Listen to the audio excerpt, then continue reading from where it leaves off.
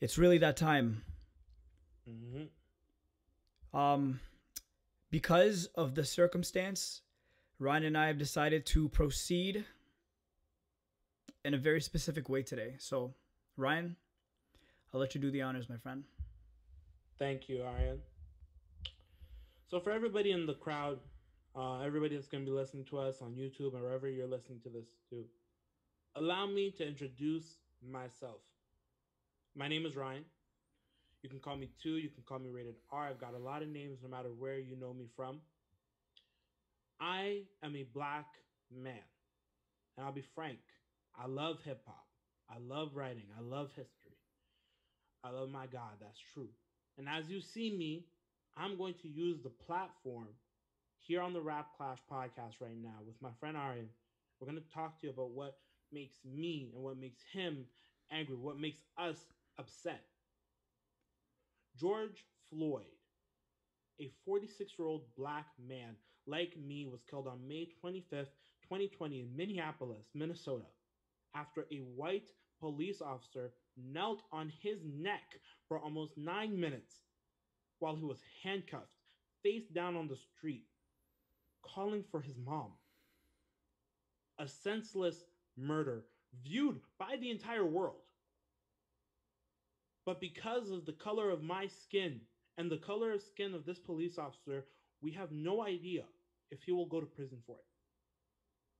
But this isn't the first time that we talk about police killings and systemic racism. And I'm talking about the general conversation. Police beatings, killings, and assassinations go far back. I'm talking about martyrs and victims. Rodney King, Trayvon Martin, Mike Brown, Sandra Bland, Breonna Taylor, Ahmaud Arbery, amongst others. But black people have talked about this for years.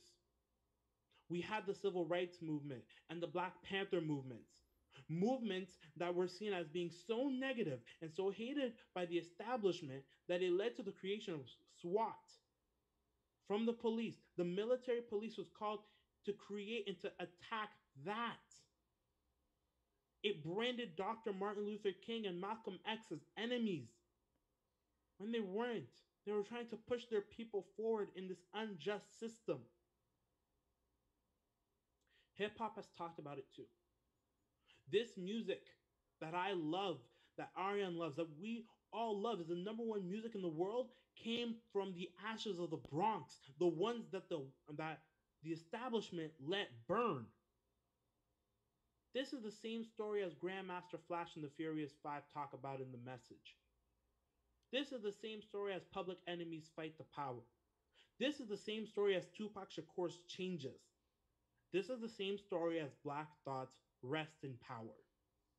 This is systemic racism at an international level, propagated by the people at the top. So, for all of us here at the bottom right now who are helping out or are feeling this,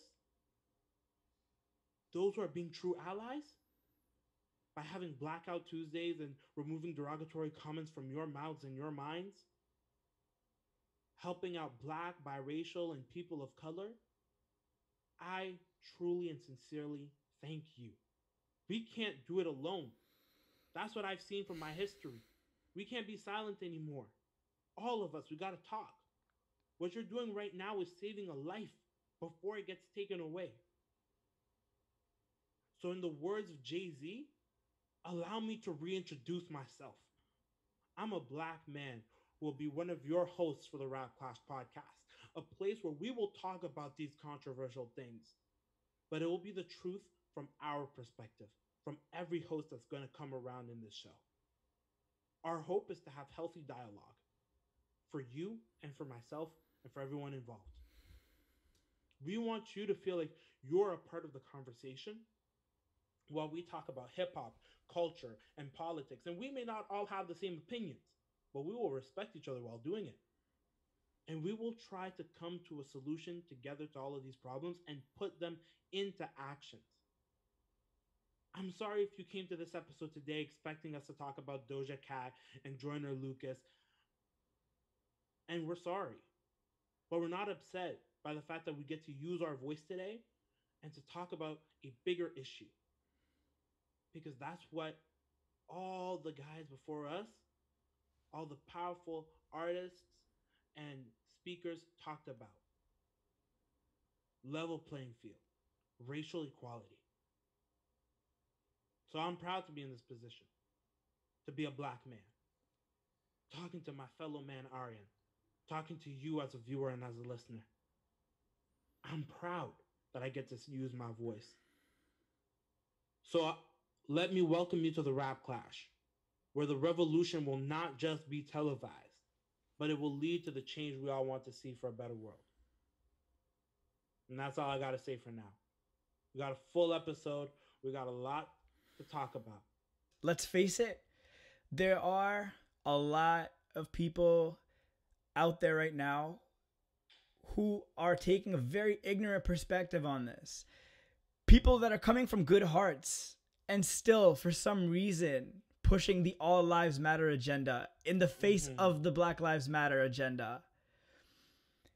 And I understand there are racists, and then there are people who are confused, and hopefully we can reach some of those confused people, because I want to let those people know, yo, this is not a time for fear. This is definitely not. It's not a time to be confused. If you're feeling angry, if you feel like breaking shit, if you feel like yelling, if you feel like talking, if you feel like crying, if you feel like addressing things that are uncomfortable, this is the time. You know why? Because the media, technology has proved to us that there are so many people feeling just like me, feeling just like you. You're sitting inside and things feel really, really, really fucking weird because we're all so separated physically. And we're convinced to believe that we're separated spiritually, emotionally, mentally, but that is not true. It is not true. That's why we're here to give us something to unite about, to talk about. And there's a point that you said right there that really touched me. People that are talking about all lives matter right now. I'm going to ask you a question, dog.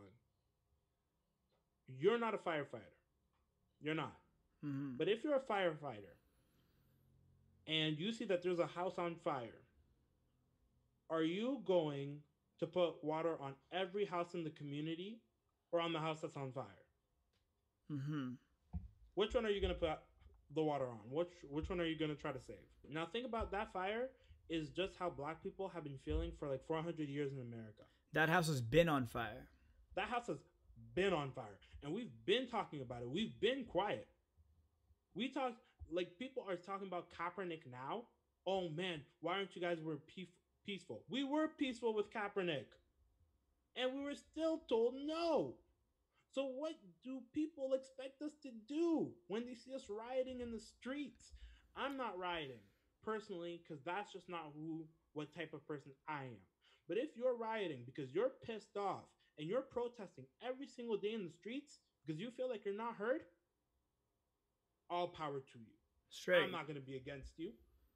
That's your life and that's the way you want to live it. But if you're telling me that all lives matter, I'm sorry, we've got a little problem here. Because all lives matter, but not all lives matter in the eyes of the police. Not all lives matter in the grand discussion of racial equality. There is a hierarchy here. And this hierarchy privileges certain people and denigrates other people. And depending on how you feel about the matter will tell you exactly where you stand in this hierarchy. If you're telling me all lives matter, chances are the system helps you. If you're telling me black lives matter or people of color matter, that means the system doesn't help you intrinsically. It means that you're one of the people that's being offended by the system, that's being attacked by the system. And that's not fair to you. I do want to say, so a couple days ago, I had a conversation with an aunt of mine who is very candid, who's very open to having these conversations, and I love her for it. Unfortunately, though, she did approach me with the perspective of all lives matter. And she hit me with that, and it's funny, like She hit me with that as soon as I said, hey, this is what's happening in Black America right now. And it came from a good place, but her automatic response was, hey, but don't all lives matter? And I had to pause my auntie and say, yo, all lives do matter. Nobody's saying all lives don't matter. We know that. Like, why do you feel like question why you feel the need to address that when we are talking about a specific group of people? Exactly. Yes, 100%. We can talk about Syria. We can talk about the Sikhs. We can talk about Muslims. 100%. How do we get to this systemically oppressed? By literally getting to the root of what America stands for, because America is a powerhouse. You are a commodity. You are making money for me and you get absolutely nothing out of it. And guess what? That sentiment is going to reside with you. It's going to reside with your grandchildren and your grandchildren's children. Exactly. Because here's the thing that people forget. When you're in the position of power, all right, some people get the opportunity to have generational wealth. So that's wealth that goes from one generation to the next generation to the next generation to the next generation. So that house that person has been living in for the past 8 generations, they don't pay for that house. They may pay property taxes, but nothing more. Most Black people don't have that generational wealth, but we have generational suffering. We have one generation that suffers that's been transmitted to the next generation and the next generation and the next generation through all the bad stuff that's been multiplied over and over and over. And then they tell us your history doesn't matter. Your lives don't matter. So when I'm telling you Black lives matter, it's not that I'm telling you all lives don't matter. No. I'm telling you Black lives matter too. We're in the conversation too. Because we feel as if our lives don't matter. I can't go out. If I told my little brother who's in elementary school, you can't do anything that would get you killed in the United States. He can't wear a hoodie. He can't go get Skittles. He can't go jogging. He can't even celebrate his own birthday. Because my favorite, and I'll tell you, one of my favorite music videos of all time, J. Cole's Crooked Smile. That, I remember back when I was 13, 14, listening to that track for the first time, I'm like, oh man, this is a bop. That's how I found out how TLC existed, by the way. But that track, when you look at the video, you're just like, wow. Police raid during a birthday? Like, you can't even celebrate your birthday. You can't just be yourself. How? That's not fair. It's truly not fair. Being Black comes at a disadvantage. Being a person of color comes at a disadvantage. Being biracial comes at a disadvantage. Bro, it's absolutely scary how fear is ingrained within genetics. Like, understand where that comes from. It is. It feels like it's just a part of being Black now. But it shouldn't be. Not in a country that says that everyone is free to be the person that they want to be, the freedom to go for the American dream. Because what people are living right now, Black people are living right now, that's not the American dream. That's the American nightmare. Frankly put. And I wish I could help to a certain degree, and that's what we're doing with our platform. We're trying our best to make light of a situation, to spread a little bit of it, and let someone know, hey, maybe the way you're thinking about the situation is wrong. And you need to be called out on it. I would gladly talk to anybody who believes that all lives matter. And I would gladly also talk to anybody who says that destroying our communities is a good idea. That we need to riot. Because I don't find that rioting and destroying our own community is the best way. I find peaceful protest is still quantifiably one of the best ways, but it's not the best way. It's not.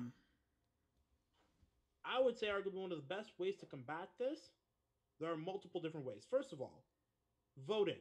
Voting is important. If you don't vote, then your voice is automatically mute to the system. People are realizing that we have to change legislations, we have to change policy, we have to change where the money is going. And because people are forced to be violent now. You have to understand, like, coming at somebody and being like, guys, don't be violent. Are you fucked up? Like, are you kidding me right now? You're telling somebody not to be violent, and they've felt like this for since years? they've been born. For 400 Yeah. years? For 400 years of slavery, you're going to tell me not to be angry? To go sit down, be calm, follow the law? I'm sorry. My parents came from Central Africa, a country that was torn by war, and came to Canada, came to America, North America, for a better life. And I know there are definitely some immigrants that say, hey, why don't you just follow the law? You see, the reason that you came to this country is because people did. But people had to fight for that. And people are still fighting back home in our countries for a better life. But that oppression there is the same oppression here. A lot of our countries are being mishandled by the United States.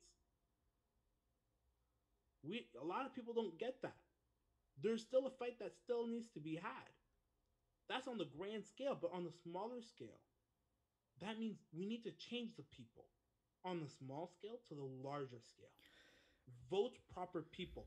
Talk to police officers. Strangely enough, I've had great relationships with police officers during most of my life. Great encounters, but I've also had negative ones. And I always tell people, look, as much as I hate it, try to have a positive relationship or a positive view of the police, but always be respectful of them. Super respectful. Because they literally have the power of life and death in their hands. Destroying our communities won't help. But I don't think they should have that power. Like, I understand that they're there to serve and protect. That's what their function is. You see, I wish that was the way that Black people saw it now. But from all the police killings, that's the way that Black parents are talking to their children. They have the power to kill you and get away with it. So you better be extremely respectful, or you may not come home. And I've heard a parent say that to their child. And you don't know the pain and the anger that went through me when I heard that. How do you tell a 12-year-old, be careful, don't walk home alone, because I don't know if you'll be home? And this is in suburbia. We're not talking about the inner city where, no, we're talking about white suburbia. And I heard a mom have to say that to her child. That stuff broke my heart. I'm not saying that the inner city is bad. I'm saying the inner city is great. But no matter where you are, whether you live in the inner city or the suburbia, racism still exists. I need to. Go ahead, Aryan. I wanted to address a point about voting. You bring up a great point. It's extremely important to acknowledge your body as something that you own, and then there are things outside of that you own. Your signature is something that you own that makes a difference. What you sign, what you buy makes a difference. Who you vote for makes a difference. But here's what I'm going to just bring to awareness, that let's be real, there are so many people that don't feel represented. I'll give you a quick example. I understand that I can vote, I have the power to vote, and I have the power to create change. Great. But if the podium is filled with people who don't represent me, or I feel like don't represent me, then me internalizing it makes my vote feel worthless. And politics must understand that. Because this is not the time to be putting forth supremacist agendas. This is not the time to be putting out elitist ideologies. This is specifically the time where you have to recognize, okay, there is potential in humanity. There is no potential in cutting everybody down to size until there's only a dozen or so of your friends left on the planet and you're all rich as fuck. But yo, that is one lonely fucking place, and you will become alone very quickly without any differences. Differences is what makes us human. Exactly. Differences is what makes this. they call America a melting pot, right? Canada is not a melting pot. Canada is much more closer to a mosaic than anything else. It's like, okay, Oh, my piece just fits here, and I could fit beside this piece that looks completely different, and it all makes this giant flag of Canada of sorts. So when I look at it, and I'm not saying, oh no, vote for the person who looks the most like you, but vote for the person who will help you and your cause as much as possible. I am somebody who is fiscally conservative, right? I like to keep my money. I like not having money problems, but I'm also socially liberal. I know it. That's just the way I see it. I want to change the police force. I want to demilitarize the police force. I want to render the police accountable for what they do. And I want to protect the lives of civilians. The person who doesn't have all of my beliefs and who is willing to change that and make that true systemic change is a lot closer to getting my vote. He's a lot closer to getting my vote because when I got to pick between having less taxes and more lives, I'm going to pick more lives every day. And that's something that people don't understand. People on Twitter and Facebook and Instagram and MySpace, I don't know who really is on MySpace anymore, but people are saying, what about the property being destroyed? What about the lives that are being killed? Isn't a life more important than a property? Am I just crazy to think about it? I'm sorry, I'm going to take the speaker off because I'm about to go completely off kilter. Isn't a life more important than a property? Am I going crazy to believe that? Aryan, am I going crazy? you're not. Like I thought this was basic life, you know? Don't kill. Don't let people get killed. Don't help people kill. I thought that was basic life and how to keep people alive. Everything we do after that is how we live. Just make sure people are alive. That's my thing. And now I'm bringing it back because I'm back. I'm gonna be somewhat respectable in this entire thing. Jeez, but silence is not the answer, man. I've realized that. I've never been someone who talks a lot about their beliefs or racial situations, but I believe right now silence is not the answer. It can't be because we've been quiet for too long, and it's led to more deaths than it's led to lives saved. I love that segue because here's why silence actually does the opposite. Here's why a lot of people took to social media to reflect on what Trudeau did, Mm. like literally how he reacted. Because I watched that clip at least 40 times, and our boy, our boy Justin Trudeau walked up to the podium, was asked about his thoughts on Donald Trump's words, and the man did this. 1 seconds of silence. Dude, 20 seconds of just posing in front of the camera. Bro, like, I get it. A lot of people, I've spoken to a lot of people who have said, I feel differently. I felt that he has to really watch his words at a time like this. But there are people in his party that have expressed denouncing Donald Trump. It was very easy for him to say. He could have even said, listen, what that man is doing right now is really fucking confusing. Mm. But he didn't. And that also says things. It says things, but I'm also not 100% mad at him for it. Okay. And the reason is I'm looking at it from also a political standpoint. This is your number one trade partner, right? This is as if you did something messed up, and I was asked, what do I think about the messed up thing you did? We work together.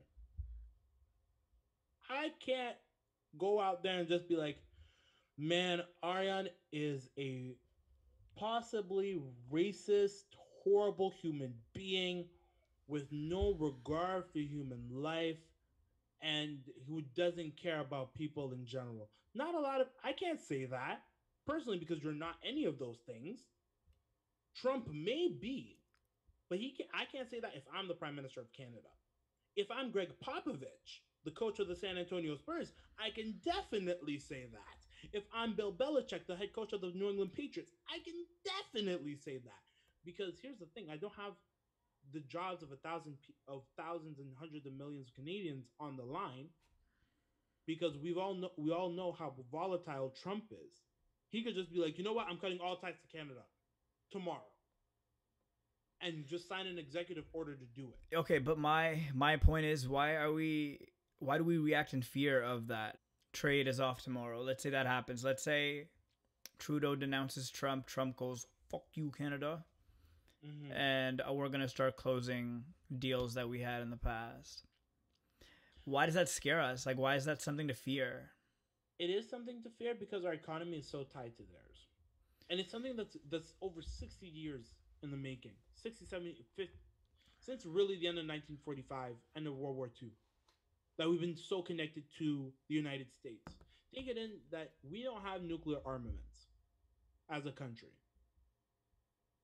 because we use the American armaments.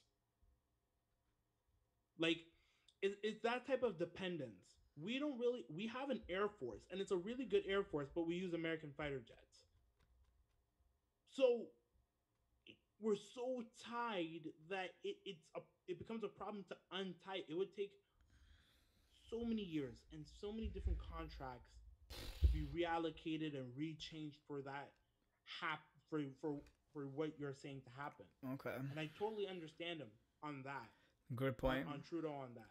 The one silence I don't like, though, that I will call out are believers, Christians who are quiet in this situation. Them, I'm gonna call them out on it. The other people who are silent that I will definitely call out are athletes and personalities who know that there is a problem and they're quiet about it. Christians, let me explain why. Do you know what type of people helped out with the Underground Railroad, Aryan? Christians. Christians did a big job in the Underground Railroad. Do you know the name of the Baptist minister that quasi led the civil rights movement? Dr. Martin Luther King, Reverend Dr. Martin Luther King. So, and you're going to tell me that Christians who believe in the Bible, who know the story of Jesus, he said, if I have 100 sheep in a field and I lose one, I'm going to go look for that one. None of the other sheep said, what about me? None of them. They let the shepherd go get the other sheep.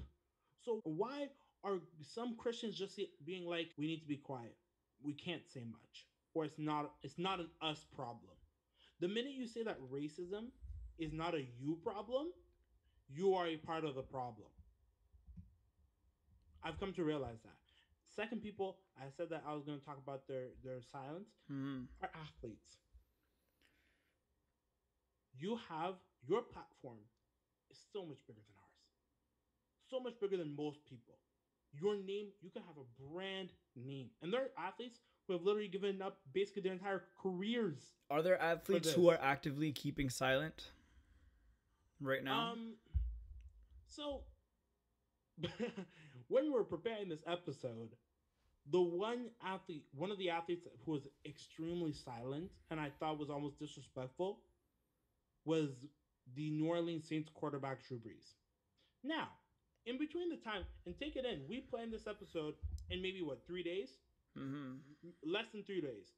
He put out a statement saying, I can't accept anybody disrespecting the flag by kneeling for it. Something along those lines, getting called out by literally everybody, including LeBron James, including other NFL players, indirectly by Aaron Rodgers. Him recanting his statement and apologizing for it in the span of 3 days. And he plays for the New Orleans Saints, a city in a state that has a large amount of black people, and he is a white quarterback. He should not have been quiet in the first place, and he should not have said what he said in the first place. But me, as a Saints fan, I will continue supporting the Saints because what Gail Benson is doing, Yeah. shout outs to her.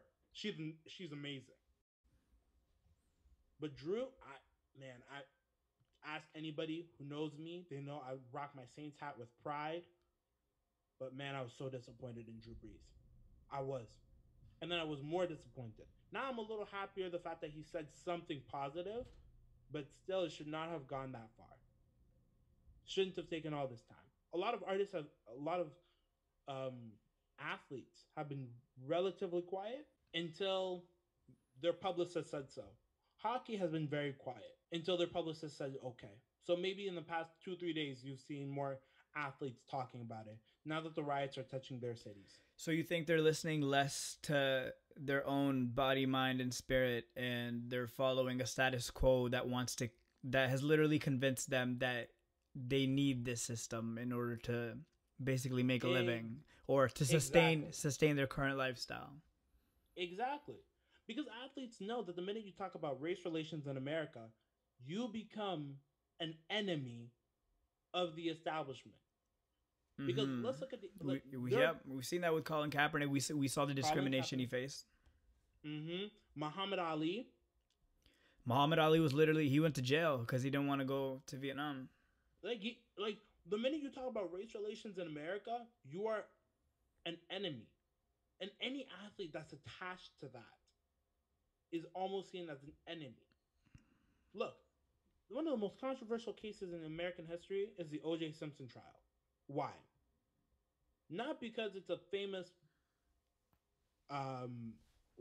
football player who killed his ex-wife and her supposed boyfriend. Allegedly, right? Allegedly. We don't know what happened. We don't know. He was acquitted. But it's because it was a famous black man who killed a white woman. That's it. That's really it. And it divided America. O.J. Simpson went from being the most loved person in America to one of the most loved to one of the most hated in the span of a year. Not even weeks. And to this day, we still talk about the O.J. Simpson case. We still talk about how it divided America. Obviously, power is a lot more complex than the 2 points I'm about to bring up. But there are two reasons why a person in power thrives. And it's because of their perceived power. And their perceived power can be based loosely on two things. One, the people who extend his power by acting upon his beliefs that they support. And the second, people who are completely silent and are very fearful of addressing that power. Because silence fuels power. I don't know how else to end that sentence. No, I think I understand. Like, okay, let me add some context to it. If Donald Trump came to you and said, "I am the president of the United States," all right, bow down to me. Does that mean anything to you? No, not really, because you're Canadian. It doesn't mean shit to me. It absolutely doesn't mean anything to me. Fuck that guy. I'll really look at him face to face and I'll be like, you should salute to me. You should be saluting to me after what you said today on CNN, which is something else we could talk about later. But humans, us, we give power to a king. We forget that. And I had to learn that through one of my favorite movies of 2018, Black Panther. Wakanda Forever, dog. Yeah, yo, for real.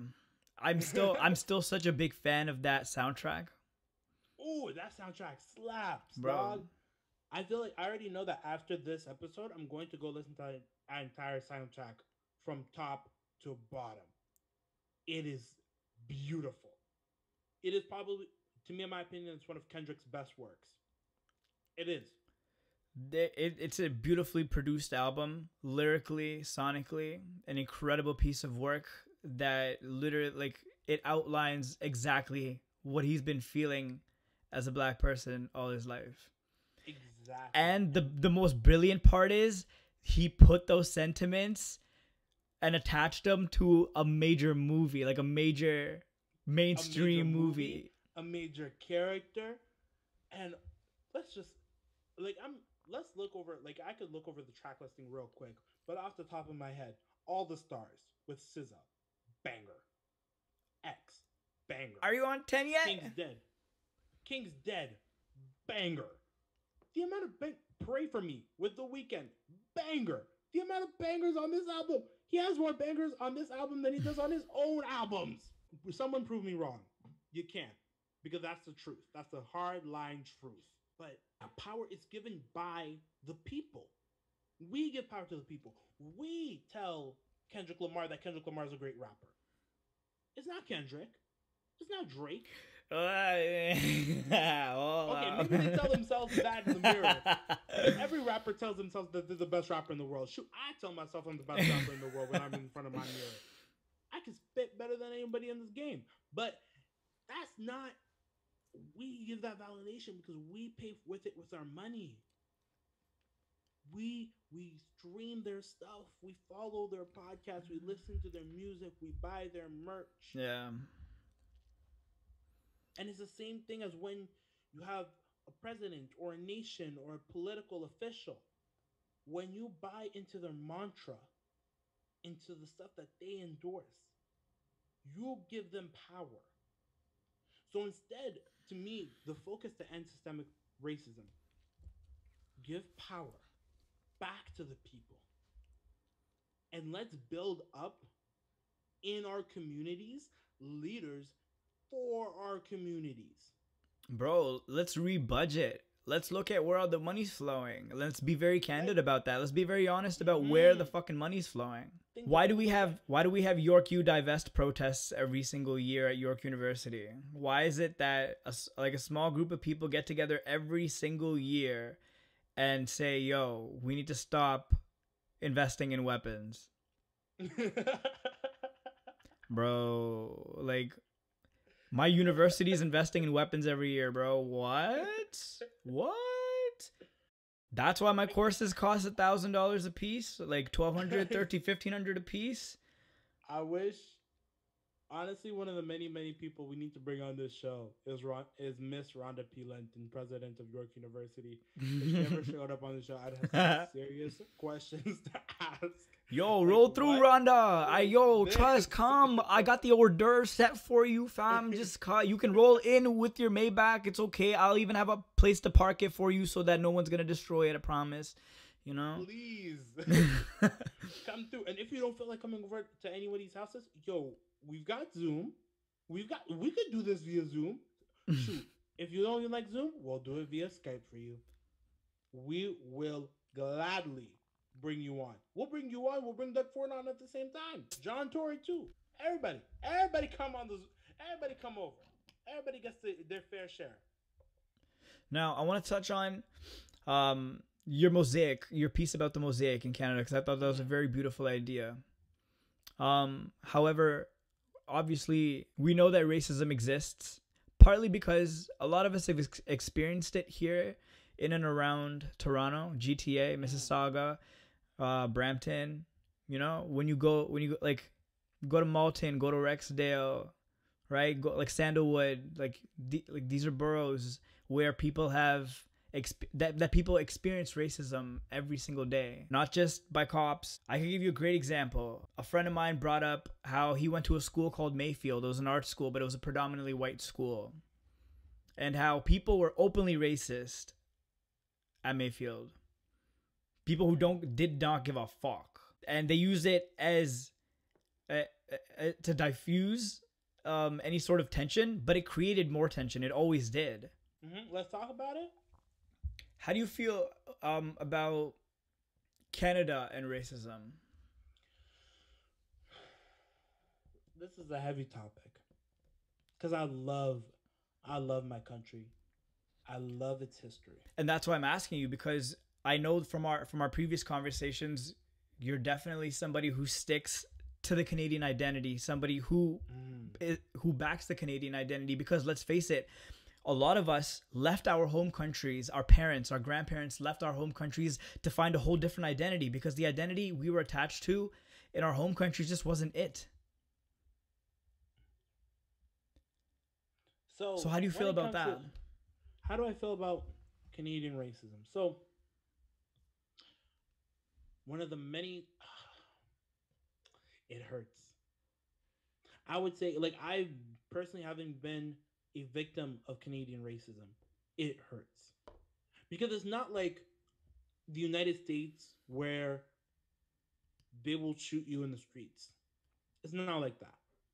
I don't think it's anywhere near that problem, but it's a lot more subversive, in the sense that it's a teacher saying, "Wow, you're so smart for a black kid," or not getting a job because your name is different. People openly insulting your last name.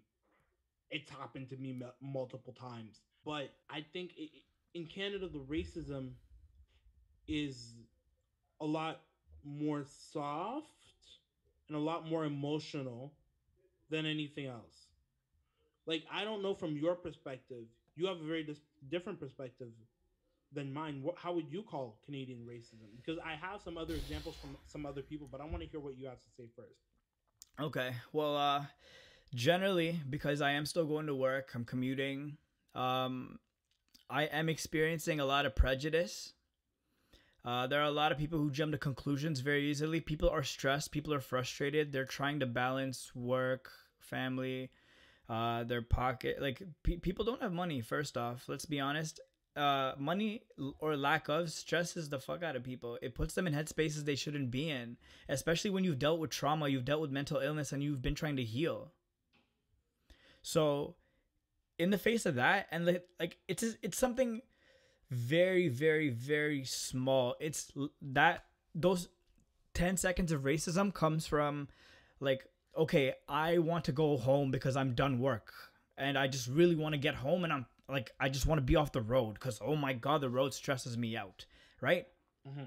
And I'm a brown guy, and I see a black man who is equally frustrated, probably doing the same kind of job I'm doing. But I see him speeding and trying to get in front of me because he wants to get home. But I'm like, yo, fuck you, bro. What the fuck? And then I'm thinking, okay, he's a black guy. He's probably a hood. He like, you know, he this and that and the third. But you literally were stressed out yourself, and you didn't even you just jumped to conclusions. You didn't consider anything. Yeah. You just made up this guy in a whole different vehicle than you. You just made up in your mind an entire universe where this person is a hood, where this person is a gangster. I want to encourage people to question where that comes from. You have a brain, you have a spirit. Please find it in yourself to question where your thoughts are being produced, and where that energy is coming from. How, why? Look yourself in the mirror and ask yourself for a second, because there is love inside that body of yours. Mm-hmm. It's not just hate. There is anger. There's frustration. And hate comes out in very destructive ways. But we've heard that, yo, words cut, actions cut. Mm-hmm. When you give me a gesture, you can't take it back. When you say something very, really, really hurtful to me, you can't take it back. It's there now. Mm-hmm. So when it comes to things like, yo, destroying our own communities, because let's face it, there are videos out there, and we can cite them. There are videos out there right now of frustrated white boys from really dope, like good homes, but they're frustrated at their parents for whatever reason, whatever displaced anger they have. They're using that, connecting it to a Black Lives Matter movement, going into other marginalized communities, lower income communities, and literally destroying shit. In many black communities, your neighbor, and I'm not sure if this happens in the brown community, but I know back when I was a kid, back when I used to live like in Scarborough, and we had a lot of people from the community where I'm from live very close. So if I ever did something bad around their houses, you know what would happen? They would punish me like I'm their own child. And that doesn't change from one community to another, from what I've noticed. Let's say, by example, one of my brothers called Jay. Love him. Okay, I call him a brother. If he has kids, like if he had kids and they came to my house and broke a vase, I would punish them just as much as I would punish my own kids. I'd be like, go up to your room. I don't have a room. Go up to the room. Pick a room. Stay there. I thought you were just going to hand out ass whoopings straight up. No, but like I would punish the kid like it's my own kid, and that's how it worked back in the day, and it's the same way that it works now. Takes a I'm village to kicking raise this a off. child, sort of. Exactly. Everybody in the community raises the child. Now I put the speaker down because the pop filter down because I need to make sure that people understand the words that are about to come out of my mouth. Preach. There is racism in Canada. The systemic racism in Canada is atrocious. It is it's not the same thing as the United States. All right? Because when we do have racism, the one thing that I do applaud Canada for is that at least we know when we see atrocious systemic racism, Mm-hmm. oh, the people will call out the government on it, and the Canadian Charter of Rights and Liberties, will hand out the butt whooping of a lifetime to the government. I'm thinking about the Saskatoon freezer deaths. Have you heard of those before? Elaborate on that. Saskatoon freezer deaths, you say? In the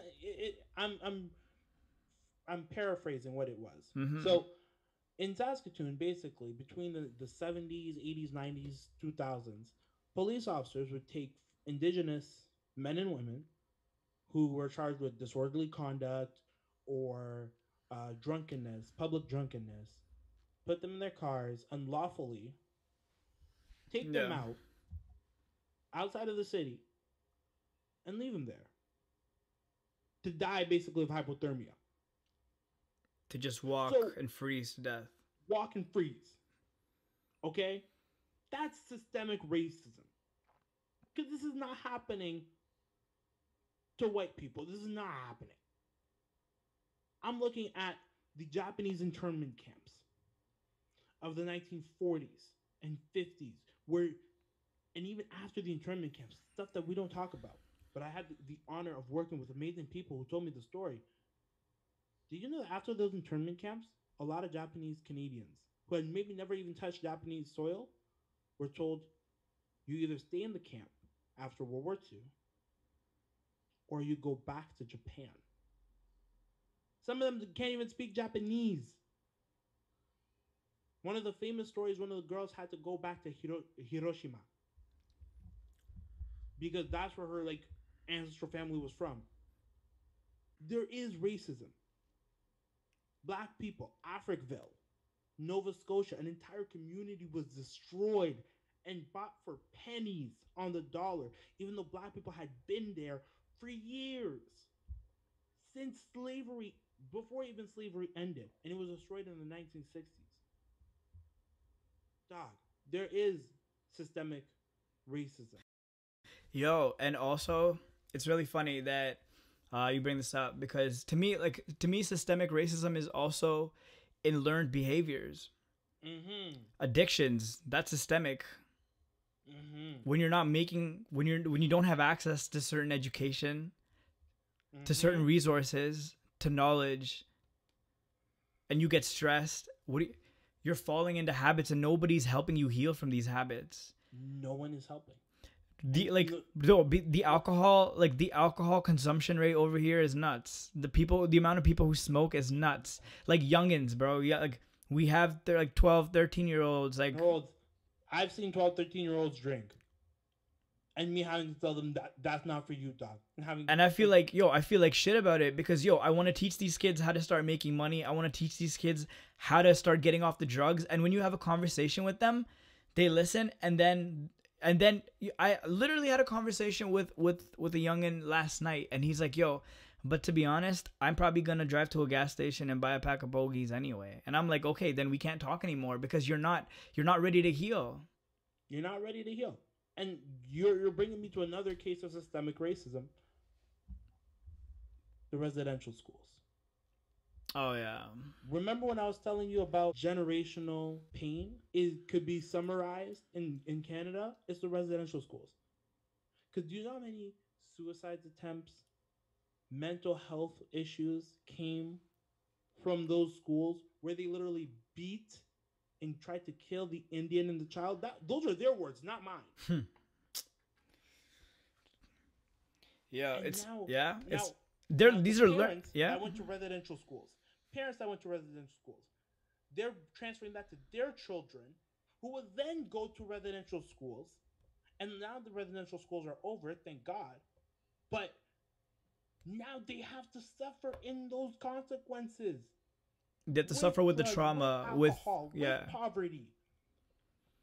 That's why I'm saying, yo, if you're an ally to this right now, no matter what color, creed you are, I don't think there's a single person, single black person right now who's saying, we won't support you. I'm looking right now at, my indigenous brothers and sisters in Canada, and I'm like, yo, I support y'all. Let's find. I want I want a whole. I want a country inquiry, national inquiry, on the 4,000 plus indigenous women that are missing. I want that. I want to figure that out. I want to know why the Rohingya are not being, why nothing's being done in their case. You know, I want to know what's going on all over the world. So just tell me what you think. We as Canadians have a very special position. For a very long time, we've marketed ourselves to the world as the multicultural platform of the world. You can come here as anybody and be anybody you want. Anybody. And right? Like, and we have very basic behaviors of what a Canadian is, right? We care. A Canadian is somebody who cares. A Canadian is somebody who gives. A Canadian is somebody who loves. A Canadian is somebody who rejoices in the celebration of everybody. Mm-hmm. But when we market these things to bring people over, and they have this beautiful vision about what Canada's going to offer to them, and they get here, and you realize that a lot of the stuff that's happening here is kind of the same shit, if not worse. We had one of the biggest child pornography scandals of the decade. Yeah. That took place in Toronto. We had one of the world's biggest child pornography busts, with a whole ring of people that were involved in smuggling, trading, and actively being involved in the sexual molestation of children, of little girls and boys. Bruh. And here, and it is something. It is something. This we don't talk about it, bro. I want to put this energy out there, and it's going to be it's going to be a shock factor sort of deal. But this is just what I'm hearing. Okay, these are words coming out of people's mouths, people that I'm having conversations with. One guy, I respect him a lot, but I won't blast him on this. His words, these are his words. You know what he said? He's like, bro, you know what I think about Canada? I was like, what? He's like, you know who Canada is? Canada is that one brother that's living in the apartment above the meth lab. Sounds about right. And I am someone who's pro Canada. Bro, think about that for a second. Think about what kind of interests we are supporting here by being silent. Just letting you guys know. And I'm looking at it from the perspective of a historian, all right? Having worked with amazing historians, amazing people in my lifetime. Canada's history isn't rose. It's not roses. It's not golden. It is murky and disgusting to a certain extent. Like some of the stuff that when you read about Egerton Ryerson, John A. Macdonald, their beliefs, you're just like, what country am I in? And what values were they built on? But I don't think that's the end of the Canadian story. I agree. I agree so much on that. Yep. The Canadian story is, I remember back maybe 2-3 years ago when we were just celebrating Canada 150, Canada 150. To me, Canadian history starts over 10,000 years ago with the Indigenous peoples of Canada. First Nations, Inuits, that's where it starts. We have a country, the European conceptualization of a country 150 years plus ago. Mm-hmm.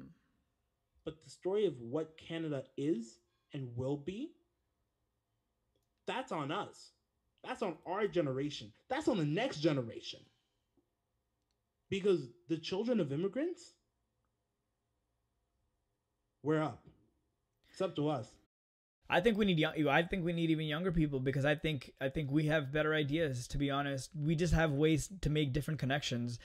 There's a lot of things we tie to the economy, and there's a lot of things that those ideas don't resonate with kids anymore because these are outdated ideas. To say that one thing affects something else in a linear motion, it's not possible because the economy is a bunch of gears and everything's being affected. So if we can being affected some way, somehow. we can take the gears and we can play around with them.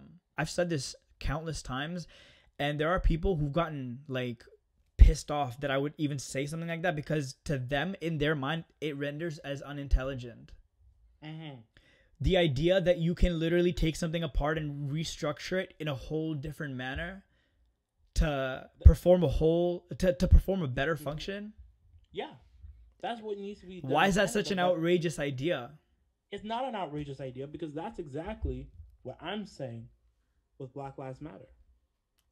These divide and conquer tactics that have been used for 400 plus years to add to systemic racism, it's through breaking these down that we're able to learn from them and to add them and to make sure that these same institutions are able to help people in general. And I'm not talking about just black people. I'm talking about biracial people, people of color, brown, white, Cuban, Asian, everything that Will Smith talks about in his song Miami, all of it. Everybody can be helped if we look at these tactics and break them down and learn from them. Hey, we're all humans. Stand up for one another. We're not taught that. And that's something that we need to teach the next generation. That's what we need to learn. And we need to stand up for one another, no matter where you're from. Dude, we've been taught to hate ourselves. We've been taught to overthink. Oh yeah. About our identity and like, oh, maybe I should keep my mouth shut because I'm not completely knowledgeable about what's happening in this specific matter. It's like, bro, you don't need. I don't give a ignorant. Say something anyway. That belief is ignorant. I don't know enough. Talk so that you can get educated.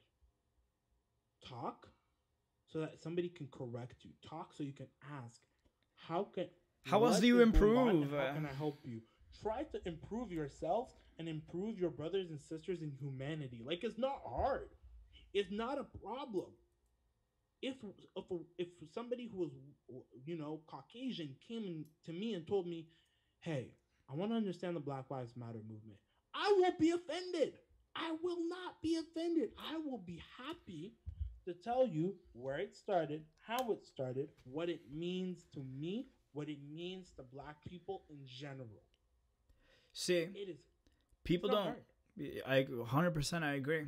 I think people have a very hard time coming to terms with their rigidity. You know how in like adult psychology, it's said that it's very much harder to try and change an adult than it is a kid because a kid is like an elastic band. He's there, right? They're still forming, and then but a full grown adult, they've already formed and they've become very rigid. But for some reason, I don't believe in this, and I'll tell you why I believe. Like, I tell you why I believe in the complete opposite. Nature doesn't allow for rigidity whatsoever. Nature bends, nature moves. Right? Like, wood is different in the winter than it is in the summer. It expands and contracts. If you look at the way bridges are made, if you made a bridge to be rigid, it would destroy. It would be like it would break down. Yeah.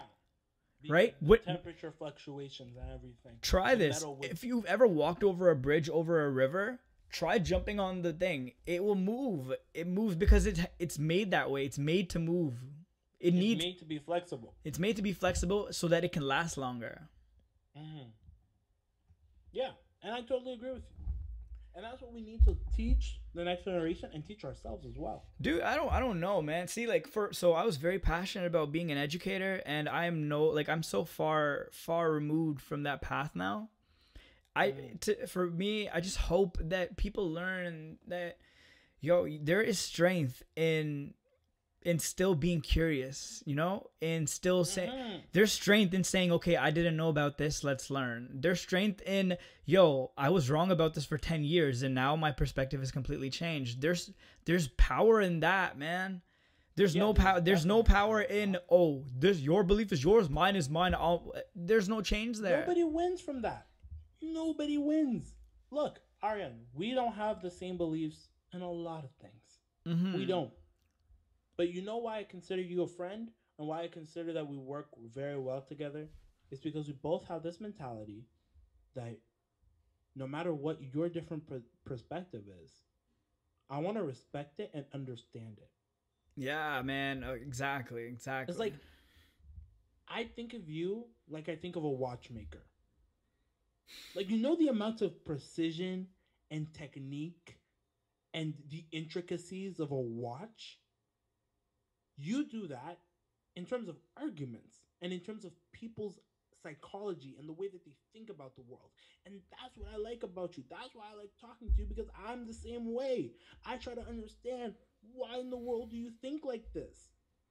Maybe I'm thinking about it wrong, because every watch in the world, most watches, don't give the same time. But it's by working and looking at different watches that we're able to get the right time. Yeah. We can It just maneuver those gears to shift in sync. in sync, exactly. And that's the type of stuff that I love talking about. And the fact that we're talking about it right now, that we're talking about race, that we're talking about these divide and conquer tactics, systemic racism, silence, destruction of our communities, all lives matters, black lives matters. It's not just us shooting the breeze. Let's talk about those divide and conquer tactics. Okay, so just off the top of your head, what are some tactics you've seen or witnessed that are displayed against the Black Lives Matter movement? I'm not calling anybody out specifically, Fox News, but just I see it, and it's just Bro, blatant. The media telling me, "Oh, well, these rioters are trying to take over America." No, they're not. No, they're not. That's not their goal. I Their goal also is just to feel heard. The media is one of the biggest divide and conquer tactics that you can use to spread misinformation, to spread division, to spread hatred over the media. don't even get me It's just blatant. started about Fox News, fam. Like, I'm not someone who listens to CNN forever. Like, I don't like CNN either. I But don't like but the Fox rhetoric, News but either. tuning, but yo, you know what? Tuning into those programs is so I important for the I psyche, for the like I like tuning into both of them because I like seeing both extremes. And when I figure out both extremes, I'm able to find out the common ground, and that's the information that I need. because you never know when things will start making sense to you when you start like when you start really absorbing the rhetoric and Hmm. every fiber in your body is like, yo, what the fuck, right? There's That's a problem here. Like, people forget, media is a business, and they want you to tune into their business. And especially in this Black Lives Matter, this is for anybody who's going out there protesting or talking about it. Look, the media is a business, and they need commentators to say wild things so that people will tune in.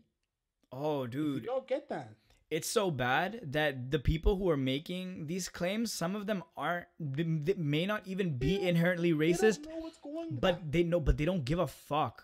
What is important to them is TRP, the numbers, the people Mm-hmm. tuning in who are reacting because they want to catch reactions. They want people Exactly. like why people wiling out is the best thing to happen for news, bro. It's exactly the best thing. Divide and conquer. That's one of the biggest divide and When was conquer peaceful tactics news you can interesting? imagine. You know? Peaceful news is not interesting, okay? That's Good Morning America. Do you know how many people really watch Good Morning America and just like, oh my goodness, I can't wait for Good Morning America? Nobody does that. I don't know a single person that does that. It's not fun. It's not interesting. But hearing about breaking news, prime time, 6 p.m. with Wolf Blitzer, that that will catch anybody's attention, you know. But like, there's so much to talk about when it comes to Black Lives Matter. There's so much to talk about with the rap clash in general. And I know that the conversation doesn't end at the end of this episode, but it's possible. I have hope. I have faith that I will see in my lifetime a world where black, white, brown, Asian, Hispanic, everything, everyone from every different place in race and culture can sit down at a table, eat some good food, and not kill each other. Bro, the last time I had a barbecue, fam. Don't get me started. I want a barbecue more than you would ever imagine, my dog. I'm so disappointed in myself. Bro, cabana, bro. Don't talk to me about it. We got so many things to talk about. We're so deprived. We really, truly are deprived at this point. Bro. And I don't know what to do about it, man. But we've come to the end of our episode. Welcome and thank you again for joining us for our first episode of the Rap Clash podcast. Trust me, it's been an honor to be here with my boy Aryan. Just honestly, he's been with me for a long time, just working with the blog and talking to me about ideas. Like some of my favorite articles to write have actually been ideas that you've given me. So big shout outs to you on that. And we'll keep on writing the blog every single week. Don't worry about it. It's still here.